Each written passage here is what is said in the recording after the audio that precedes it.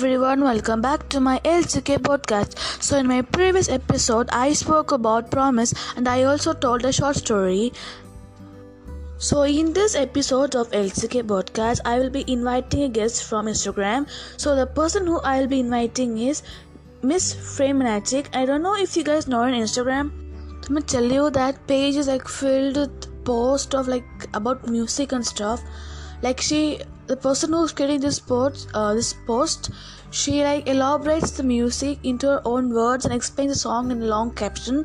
So please do visit her page and enjoy the post she's uploading.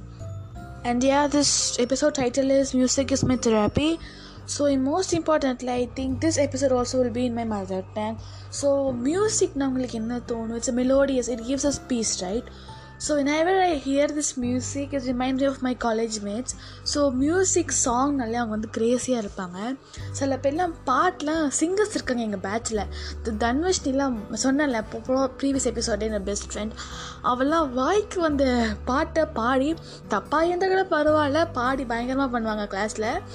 அவள் பாடி தப்பான லிரிக்ஸை பாடி நான் அதை கதையில் மிஸ்ஸு பார்க்க நான் மிஸ்கிட்ட மாட்டேன். தாரமான சம்பவம் நடக்கும் என் காலேஜில். அதுக்கப்புறம் ஒரு வாட்டி திஸ் மூவி ஓ மை கடலை ஐ திங்க் கீர்த்தனா ஒரு பொண்ணு இப்போ பாடினா லைக் ரூம் வந்து ரொம்ப அன்டைடியாக இருந்துச்சு. So we were like cleaning the stuff up and she like oh my கடவுளேக்கு ஓ மை காதலே. It was like wrong lyrics. இவன் தான் தப்பாக இருந்தால் கூட அவ்வளோ சத்தமாக பாடி செம ஃபன் நினைக்கலாம். அதனால it was so great that moment. முக்கியமான என்னென்னா அந்த மியூசிக் ரைட் ஒன்று இருக்கும். எனக்கு தெரிஞ்சவங்க யார் தெரியுதுன்னா எங்கள் பேச்சுலர் இருக்காங்க, எங்கள் சீனியர் அக்கா. அவங்க பேர் வந்து எங்கள் சீனியர் அக்கா, அவங்க பேர் வந்து புஷ்பா ஜெனிஃபர். அவங்களாம் வெறித்தனமான ஒரு மியூசிக் ரைட் இருந்தாக்கா. எப்படின்னா காது ஒரு மாட்டி அது வாட்டுக்கு ஒரு இங்கிலீஷ் பாட்டு ஓடும், நம்ம என்ன கேட்டாலும் காது கேட்காது. அவ்வளோ ஒரு வெறித்தனமான ஒரு மியூசிக் ரைட். கிட்ட பாம்பேஸ் இருந்தால் கூட அப்படி கேட்க மாட்டாங்க, அப்படி பயங்கரமாக பாட்டுக்குள்ளே உருகி போயிடுவாங்க. அது மாதிரி என் பேஸ்ட்டு ஒருத்தி இருக்கா, அவள் பேர் கிருத்திகா ஃப்ரம் தென்காசி. அவ்வளோ இப்படி தான் என்ன நடந்து ஆகிடுன்னு கேட்க, எனக்கு பாட்டு தான் முக்கியம். பாட்டெலாம் பயங்கரமாக கேட்பா.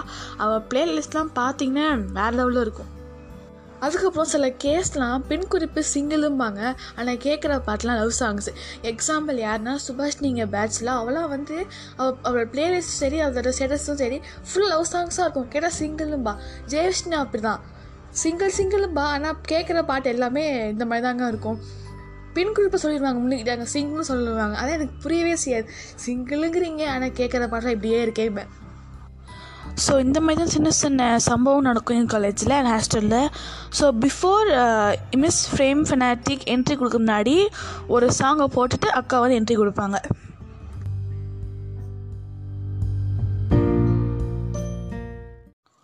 ஸோ நான் இந்த மிஸ் ஃப்ரேமேட்டிக் பேஜை எக்ஸ்பிளைன் பண்ணுறது I think the person who is creating this page explain பண்ண நல்லாக்கும்னு நினைக்கிறேன். So let's she explain about this page.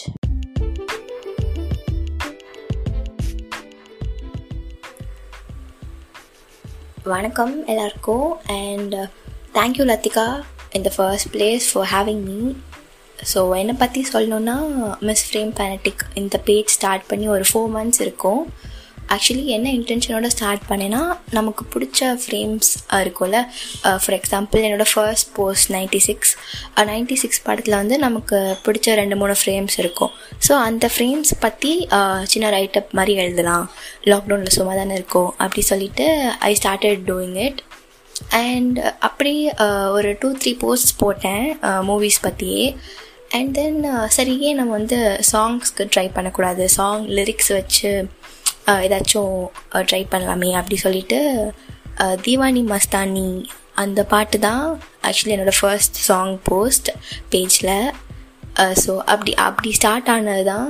And it's going great with all and every one's support. நினச்சதோட ரொம்ப ரொம்ப நிறையவே சப்போர்ட் பண்ணுறாங்க, நல்லா என்கரேஜ் பண்ணுறாங்க. So I am feeling really happy for it. Wow, that sounds great sis. So நீங்கள் create பண்ண 106 post and captions எந்த போஸ்ட் வந்து ரொம்ப ஹையஸ்ட் ரீச் ஆச்சு எல்லாத்துக்கும்?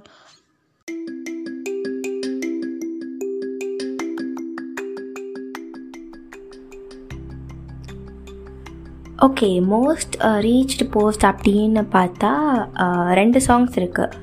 ஒன்று வந்து நான் எக்ஸ்பெக்ட் பண்ணவே இல்லை டோட்டலாக. அது என்னென்னா, விஐபி படத்தில் ஊதுங்கடா சாங்கு அப்படின்னு ஒரு சாங் இருக்கும் இல்லையா, அந்த சாங் தான். அது நான் பிளான் பண்ணவே இல்லை. ஒரு 2-3 டேஸாக கண்டினியூஸாக நான் வந்து லவ் சாங்ஸ் போஸ்ட் பண்ணிகிட்டு இருந்தேன். சரி, அதுலேருந்து ஒரு சேஞ்சுக்கு வேறு ஏதாச்சும் ட்ரை பண்ணலாமேன்னு பார்த்தா ஃப்ரெண்ட்ஷிப் போஸ்ட் ஆல்ரெடி போட்டாச்சு. ஸோ அதையும் தாண்டி வேறு என்ன புதுசாக போடலான்னு பார்த்தப்போ தான் இந்த சாங் கேட்டுட்டு இருந்தப்போ தான் ஸ்ட்ரைக் ஆச்சு. இந்த மாதிரி நம்ம இந்த சாங்க்கு எழுதி ட்ரை பண்ணலாம், எப்படி வருதுன்னு பார்ப்போம் அப்படி சொல்லிட்டு போஸ்ட் பண்ணதான். ஆனால் அது வந்து செம ரீச்சாக இருந்துச்சு. டிஎம்ஸில் ரெஸ்பான்சஸாக இருக்கட்டும், கமெண்ட்ஸாக இருக்கட்டும், நம்பர் ஆஃப் ஷேர்ஸாக இருக்கட்டும், அது வந்து எக்ஸ்பெக்டே பண்ணல சுத்தமாக. அண்ட் இன்னொன்று என்னென்னு பார்த்தா, அது ஓரளவுக்கு எனக்கு தோணுச்சு, ஓகே இந்த போஸ்ட் கொஞ்சம் ஹிட் ஆகும் அந்த மாதிரி. சச்சின் படத்துலேருந்து கண்மூடி திறக்கும்போது சாங் இருக்கு இல்லையா, அந்த பாட்டுக்கு ரைட் அப் பண்ணியிருந்தேன். அது வந்து நினச்சேன் கொஞ்சம் ஓகே இது கொஞ்சம் நல்லா பண்ணும் அப்படி சொல்லி நினச்சேன். பட் நினச்சதை விட அதுவும் நிறையா லைக்ஸாக இருக்கட்டும் இல்லை கமெண்ட்ஸாக இருக்கட்டும் அதுவும் நிறையா வந்துச்சு. அண்ட் அந்த போஸ்ட் தான் என்னோடய ஃபர்ஸ்ட் 500 லைக்ஸ் வாங்கின போஸ்ட். ஸோ ரெண்டுமே நல்ல reach and close to heart post.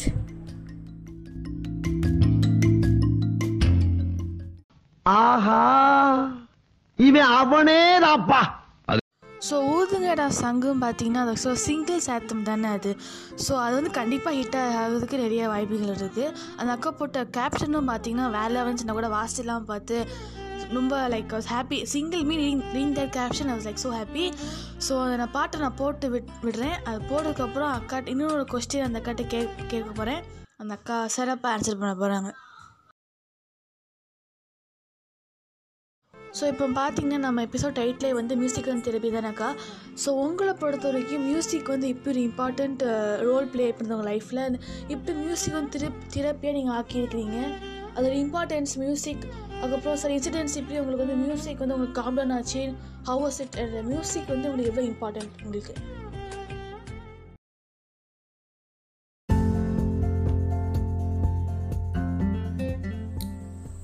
Music is my தெரப்பின்னு சொல்கிறத விட I would say music is more like my best friend. ஏன்னா it's always there for you.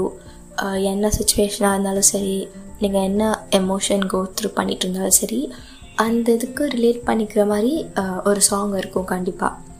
So அது என்னன்னாலும் இருக்கலாம், எந்த எக்ஸ்ட்ரீம்ஸ்னாலும் இருக்கலாம். சேட்னஸாக இருந்தால் லைக் சோகங்கள் எனக்கும் நெஞ்சோடு இருக்கும் சிரிக்காத நாளிலேயே அதுவாக இருக்கட்டும், இல்லை ரொம்ப ஹாப்பியாக இருந்தால் ராக்கெட்டாக இருக்கட்டும். ஸோ அது மாதிரி தான். ஸோ எந்த எக்ஸ்ட்ரீமாக இருந்தாலும், என்ன எமோஷ்னலாக நம்ம ஃபீல் பண்ணிகிட்டு இருந்தாலும், அந்த ஒரு பர்டிகுலர் மொமெண்ட்க்குன்னு நமக்கு கண்டிப்பாக ஒரு சாங் இருக்கும். ஸோ அது வந்து ஒரு மோஸ்ட் பியூட்டிஃபுல் திங்னு சொல்லுவேன் மியூசிக் பொறுத்த வரைக்கும். அண்ட் இன்னொன்று என்னென்னு பார்த்தா, எவ்வளோ தான் நம்ம ஒரு நாளில் ஸ்ட்ரெஸ்ஃபுல்லாக இருந்தாலும், ரொம்ப ஒரு மாதிரி ஃப்ரஸ்ட்ரேட்டிங்காக இருந்தாலும் சரி, நமக்கு பிடிச்ச சாங், அந்த ஒரு சாங் கேட்டால் போதும். ஸ்டார்டிங்கில் அந்த சாங் கேட்க ஸ்டார்ட் பண்ணுறப்போ இருந்த ஒரு டிப்ரெஷனோ ஒரு ஸ்ட்ரெஸ்ஸோ அந்த சாங் கேட்டு முடிக்கிறப்போ கண்டிப்பாக கம்மியாக இருக்கும். ஸோ அது மாதிரி தான். That's why music is magic, obviously.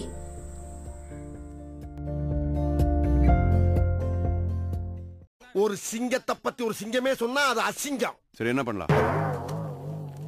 So அக்கா இப்போ பார்த்தீங்கன்னா சில பேர் வந்து மொட்டை மாடியில் போய் வந்து பாட்டு கேட்பாங்க. Like this it's blissful. அந்த இயர்ஃபோன்ஸ் இல்லாமல் அப்படியே அந்த வானத்தை ஸ்டாரை பார்த்துட்டு. ஸோ உங்களை பொறுத்த வரைக்கும் வாட் இஸ் தட் மொட்டை மாடியில் போய் பாட்டு கேட்குறது எவ்வளோ உங்களுக்கு வந்து அது பெனிஃபிட்டாக இருந்திருக்கு? How is your opinion and any experience about that?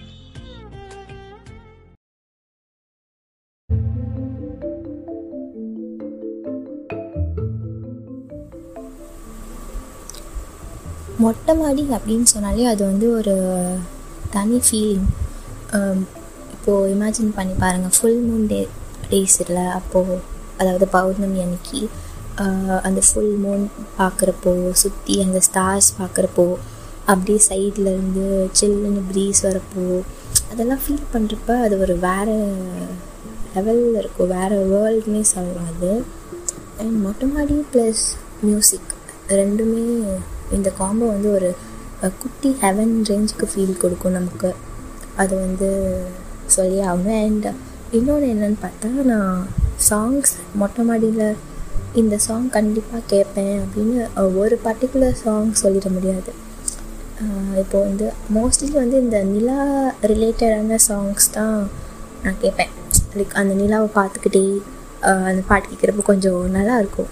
So அந்த மாதிரி சாங்ஸ் கேட்பேன். ஓல்ட் சாங்ஸில் வந்து நிலாவே வா அதுவாக இருக்கட்டும், இல்லை பாடு நிலாவே, இந்த மாதிரி லைக் நிறைய நிலா ரிலேட்டட் சாங்ஸ் கேட்பேன் மொட்டை மாடி போனால். அந்த ஃபீலிங்கே ஒரு மாதிரி தனியாக இருக்கும். நம்ம வந்து என்ன தான் நமக்கு வந்து ஸ்ட்ரெஸ் இருந்தாலும், இல்லை என்ன ஒர்க் ப்ரெஷர் இருந்தாலும், இல்லை என்ன ஒரு டீவியேஷன் இருந்தாலும், அந்த ஒரு மொமெண்ட்டில் வந்து அது எல்லாத்தையும் நம்ம வந்து ஃபீல் பண்ணுறப்போ, அந்த மியூசிக்கோட அது அப்படி ஃபீல் பண்ணுறப்போ, இதெல்லாம் ஒரு பெரிய விஷயமா, இந்த ஸ்ட்ரெஸ் எல்லாம் ஒரு பெரிய விஷயமா, அந்த மாதிரி நமக்கு தோணும். ஸோ அஃப்கோர்ஸ் மொட்டை மாடி is my go to place. ஆள் தெரியல போட்டுருக்கு. நாங்கெல்லாம் சிங்கத்தோட உண்ணாக்க வெட்டுக்குன்னு பிடிங்க திங்கிறீங்கடா மர தமிழே. ஸோ இப்போ நீங்கள் பார்த்தீங்கன்னா கண்டிப்பாக இந்த போஸ்ட்லாம் போடும்போது கண்டிப்பாக நெகட்டிவ் கமெண்ட்ஸ் கண்டிப்பாக வந்திருக்கும். நீங்கள் எப்படி இவ்வளோ அதை வந்து அந்த நெகட்டிவ் கமெண்ட்ஸையும் பாசிட்டிவ் ஆக்கி நீங்கள் இவ்வளோ ரேஞ்சுக்கு இவ்வளோ ஒரு லெவலுக்கு வந்திருக்கீங்க. இப்போ இந்த நெகட்டிவ் வந்து உங்கள் லைஃப்பையும் சில சமயம் டவுன் ஆக்கி, ஆனால் பாசிட்டிவ்னாலே இங்கே மேலே வந்த ஒரு இன்சிடென்ட், இப்படி உங்களுக்கு அந்த பாசிட்டிவிட்டி உங்கள் லைஃப்லையும் கொண்டு வந்த ஒரு சிச்சுவேஷன் எப்படி? How are you facing this negative and bringing that positivity in your life?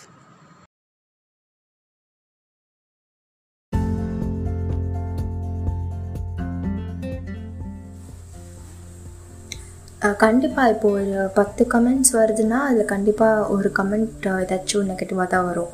ஆனால் இப்போது அவங்க என்ன சொல்கிறாங்க, லைக் என்ன சொல்ல வராங்க அப்படின்ட்டு நம்ம வந்து அதை பார்த்தா மேபி நம்மளோட மிஸ்டேக்ஸை கூட அவங்க சொல்லியிருக்கலாம். ஸோ அந்த மாதிரி வர நெகட்டிவ் கமெண்ட்ஸ்லேருந்து நம்ம எப்படி இம்ப்ரூவ் பண்ணிக்கலாம், இல்லை எப்படி நம்ம வந்து அவங்க சொல்கிறத வந்து நம்ம வந்து இன்னும் பெட்டராக பண்ணலாம் அப்படின்னு ஒன்று பார்க்கலாம். இப்போ சில பேர்லாம் like they'll be out of their mind, சம்மந்தமே இல்லாமல் ஏதாச்சும் நெகட்டிவ் கமெண்ட்ஸ் சொல்லணும், நெகட்டிவிட்டி ஸ்ப்ரெட் பண்ணணும் அப்படின்ட்டு சில பேர் இருப்பாங்க இல்லையா. அவங்களெலாம் நம்ம வந்து we should not even mind them to be precise. நம்ம வந்து அவங்க வந்து ஒரு ஆளாகவே பார்க்கக்கூடாது. அண்ட் அவங்க சொல்கிற என்ன சொல்கிறாங்களோ அதை வந்து நம்ம வந்து எடுத்துக்கவும் கூடாது. ஸோ இதான் 2 டைப் ஆஃப் நெகட்டிவ் கமெண்ட்ஸ். இது வந்து கண்டென்ட் க்ரியேட்டர்ஸ்க்குன்னு மட்டும் இல்லை, பட் எல்லாருக்குமே தான். லைக் டே டு டே லைஃப்பில் வந்து நம்ம எத்தனையோ நெகட்டிவ் தாட்ஸ் நம்மளை பற்றி யார் சொன்னாலும் சரி, இல்லை நெகட்டிவ் கமெண்ட்ஸ் நம்மளை பற்றி ஸ்ப்ரெட் பண்ணாலும், ரூமர் ஸ்ப்ரெட் பண்ணாலும் சரி, அது என்ன அப்படின்ட்டு நம்ம அனலைஸ் பண்ணிவிட்டு, சப்போஸ் அது நம்மளோட க்ரோத்துக்கு யூஸ் ஆகும் அப்படின்ட்டு இருந்தால் அது கண்டிப்பாக நம்ம எடுத்து we can work on it. அப்படி இல்லை, அது நமக்கு தேவையில்லைன்னா அதை விட்டுலாம். நம்ம அதை நினச்சி ஃபீல் பண்ணுறதோ, இல்லை அதுக்காக வந்து நம்ம டைம் வேஸ்ட் பண்ணுறதோ, இல்லை ரிவெஞ்ச் எடுக்கிறதோ, அதெல்லாம் இட்ஸ் வேஸ்ட் ஆஃப் டைம் சொல்லப்போனால். அண்ட் எனக்கு வந்துச்சு அப்படின்னு பார்த்தா, என்னது இது, என்ன சாங்கை பற்றி ஆல்ரெடி எழுதின சாங்க்கு எதுக்கு திரும்ப எக்ஸ்ப்ளனேஷன், தமிழில் இருக்க சாங் வந்து அப்படியே ட்ரான்ஸ்லேட் பண்ணி போடுறதுக்கு எதுக்கு இந்த பேஜ், எதுக்கு இத்தனை ஃபாலோவர்ஸ், இல்லை ஸோ அந்த மாதிரி சப்டைட்டில்ஸே போட்டுடலாம்ல. ஸோ இந்த மாதிரி I have seen many comments. But அதெல்லாம் நான் ஒரு மேட்ராகவே நான் பார்க்கல. அண்டு இப்போது ஒருத்தர் நெகட்டிவ் கமெண்ட்ஸ் சொல்கிறாங்கன்றதுக்காக வந்து நம்ம ஒர்க்கை வந்து கண்டிப்பாக ஸ்டாப் பண்ணக்கூடாது. இப்போது ஒருத்தர் தப்பாக சொல்லிட்டாங்கனாலும் ரிமைனிங் 9 ஆஃப் தெம் ப்ரைஸ் பண்ணுறாங்க. ஸோ ஸ்டார்டிங்கில் பார்த்தா மை ஃப்ரெண்ட்ஸ் சப்போர்ட்டட் மீ, இது நல்லாயிருக்கு, இது பண்ணு, இந்த சாங்க்கு நீ போடு, அந்த சாங்க்கு போடு அப்படின்னு சொல்லி தே சஜஸ்டட். அதுக்கப்புறம் ஒரு சர்டைன் ஸ்டேஜ்க்கு மேலே I started receiving messages from complete strangers acknowledging my work and appreciating it. So அது ரொம்ப ரொம்ப ஒரு என்கரேஜிங் திங்காக இருந்துச்சு. It gave me boost and it really boosted me up சொல்லப்போனால். ஸோ அந்த மாதிரி இப்போது ஒருத்தருக்கு பிடிக்கலன்றதுனால நீங்கள் ஸ்டாப் பண்ணாதீங்க. உங்கள் ஒர்க் இப்போது உங்கள் ஒர்க் ஒருத்தருக்கு பிடிக்கிறதுனால கூட அவங்களுக்காக நீங்கள் வந்து கண்டினியூஸாக பண்ணிகிட்டே இருங்க. அண்ட் அவ்வளோதான். நெகட்டிவிட்டி எப்படி ஹேண்டில் பண்ணுறதுன்னு தான் தளபதி குட்டி ஸ்டோரியிலே சொல்லிட்டாரு. ஸோ அது எல்லாத்தையும் நெகட்டிவிட்டி எல்லாத்தையும் தள்ளி வச்சுட்டு just keep doing you work. பிடிக்கிறவங்களுக்கு கண்டிப்பாக பிடிச்சிட்டே இருக்கும்.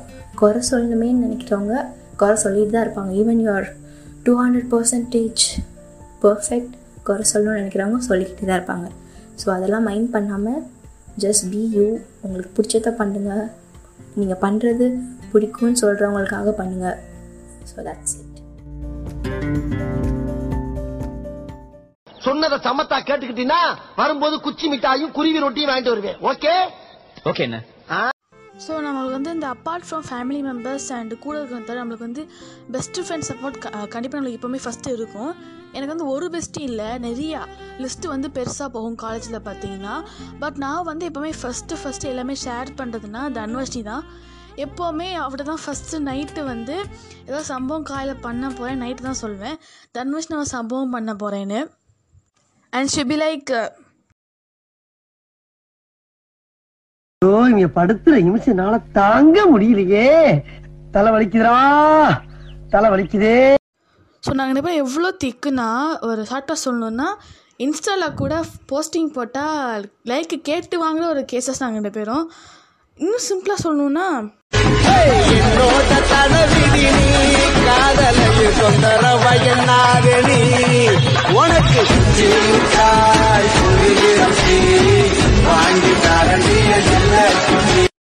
ஸோ நான் எப்படி என் பெஸ்ட் ஃப்ரெண்ட் பற்றி சொன்னேன்னோ எவ்வளோ சப்போர்ட்டிவாக இருக்கிறாங்களோ அது மாதிரி அக்காவுக்கும் ஒரு best friend who's all supports at any cost. And அவங்க சொன்னாங்க she will be also singing a song for her in her own voice. And she said she also has a nickname like a friendship goals Jelmi. So அதை பற்றி அவங்க பேச போகிறாங்க. So it's here.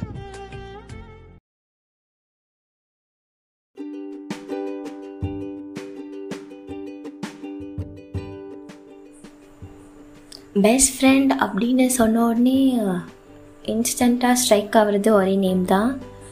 4 years ஆச்சு since I met her. And எப்படி friends ஆனோம், எப்படி இவ்வளோ க்ளோஸ் ஆனோம், அது எனக்கு சுத்தமாக ஐடியா இல்லை. Like it happen just like that.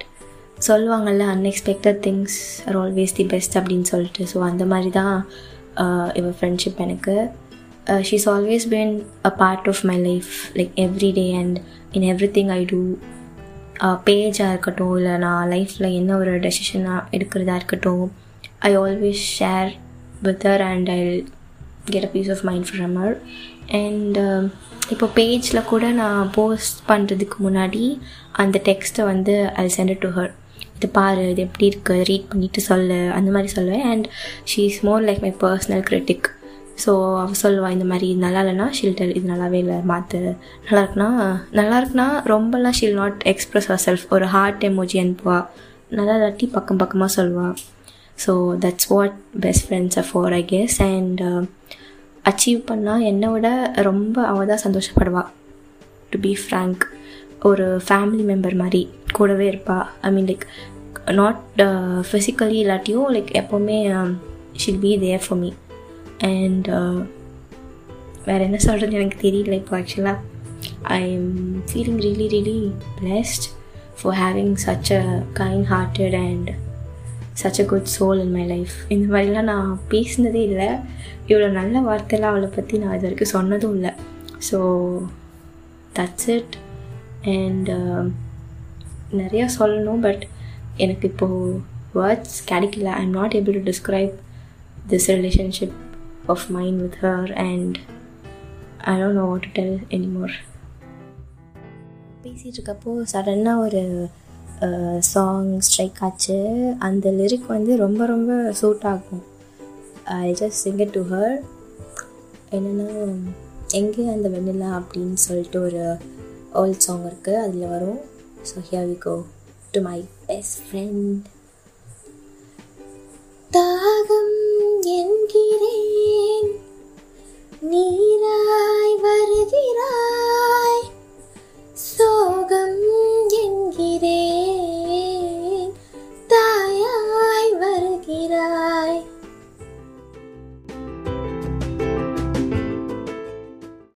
நான் அப்படியே ஷாக் ஆயிட்டேன். ஸோ அடுத்து என்ன பார்த்தீங்கன்னா, அக்கா வந்து போட்ட சாங்ஸ் எல்லாமே போஸ்டில் லவ் சாங்ஸ். ஸோ மே சொல்லியிருந்தேன் சிங்கிள் பட் லவ் சாங்ஸ்னு. ஸோ அக்காவுக்கு வந்து எக்ஸ்பிளைன் பண்ணுவாங்க. And DM she got after seeing those post, இப்போ எத்தனை பேர் ரியாக்ட் பண்ணாங்க, ஹவு ஷீ ரியாக்டட், நான் எப்படி சமாளித்தாங்க, and how she felt about that சொல்லுவாங்க.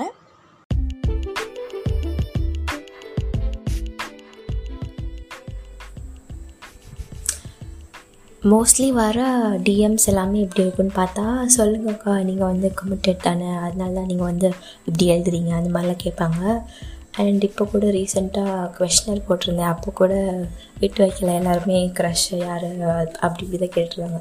ஸோ லைக் நீங்கள் வந்து இப்போது ஒரு கப்பல் சாங் பற்றி எழுதணும் அப்படின்னா அதுக்கு வந்து நம்ம வந்து ஒரு கப்பலாக இருக்கணுன்ற அவசியம் இல்லை இல்லையா. இப்போது எனக்கு வந்து ஒரு அண்ணா இல்லை, ஆனால் ஐ ஸ்டில் ரைட் அபவுட் என்ன சொல்கிறது, இப்போ அந்த கேப்ஷன் கஸ்டமைஸ் கேப்ஷன்லாம் அண்ணா பற்றி எழுதி கொடுத்துருக்கேன். ஸோ அவங்க இடத்துல என்ன மாதிரி சாங்கோ அந்த இடத்துல நம்ம இருந்து நம்ம அதை வந்து ஃபீல் பண்ணாலே வேர்ட்ஸ் வந்து வந்துடும் அவங்க பிளேஸில் பார்க்குற மாதிரி, அவ்வளோதான். ஸோ என்ன சாங் வேணாலும் இருக்கட்டும், என்ன ஜான்ரா வேணாலும் இருக்கட்டும், அது வந்து அந்த பிளேஸ்லேருந்து நம்ம வந்து ஃபீல் பண்ணி ரொம்ப லைவ்லியாக நினச்சி எழுதுனா அது வந்து வந்துடும், அவ்வளோதான்.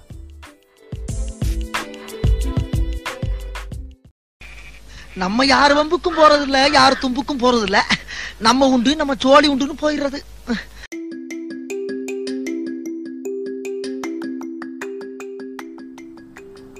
Once again, thank you so much Latika for having me in your LGK podcast. இது ரொம்ப புது எக்ஸ்பீரியன்ஸாக இருந்துச்சு. அண்ட் என்ன சொல்கிறேன்னு தெரில, தேங்க்ஸ் தவிர for you to acknowledge my work. And இந்த மாதிரி சேர்ந்து ஒரு எபிசோட் பண்ணலாம் அப்படின்னு நீங்கள் கேட்டதுலேருந்து இப்போ வரைக்கும் you have been such a lovable host. Keep posting more and more episodes and reach great heights. So that's it. Thank you so much.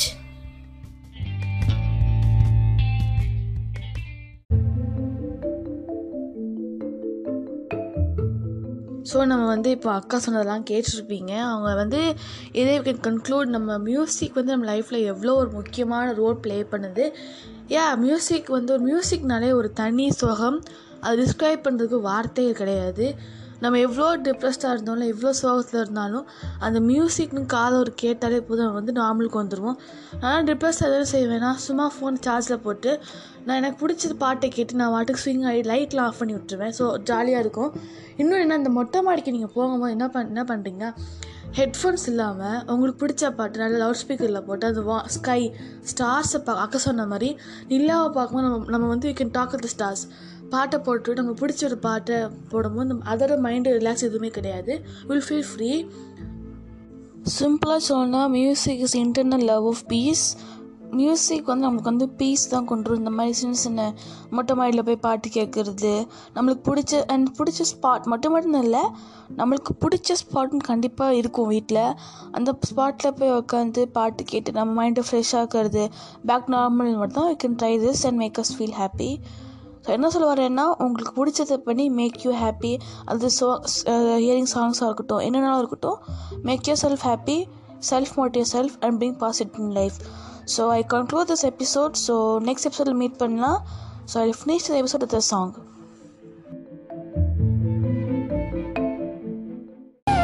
காற்றின் மெல்லலையில் காலம் நகரும், உன் குரலோசையின் மெல்லிசையில் கவிதை கேட்கும், கை கோர்க்கும் வேலை அது தாய்மை இறுக்கம், ஒரு கண்ணீர் துளியில் 1000 கதைகள் இருக்கும், கார் வண்ணம் சூழ உன் இமைகள் போதும்.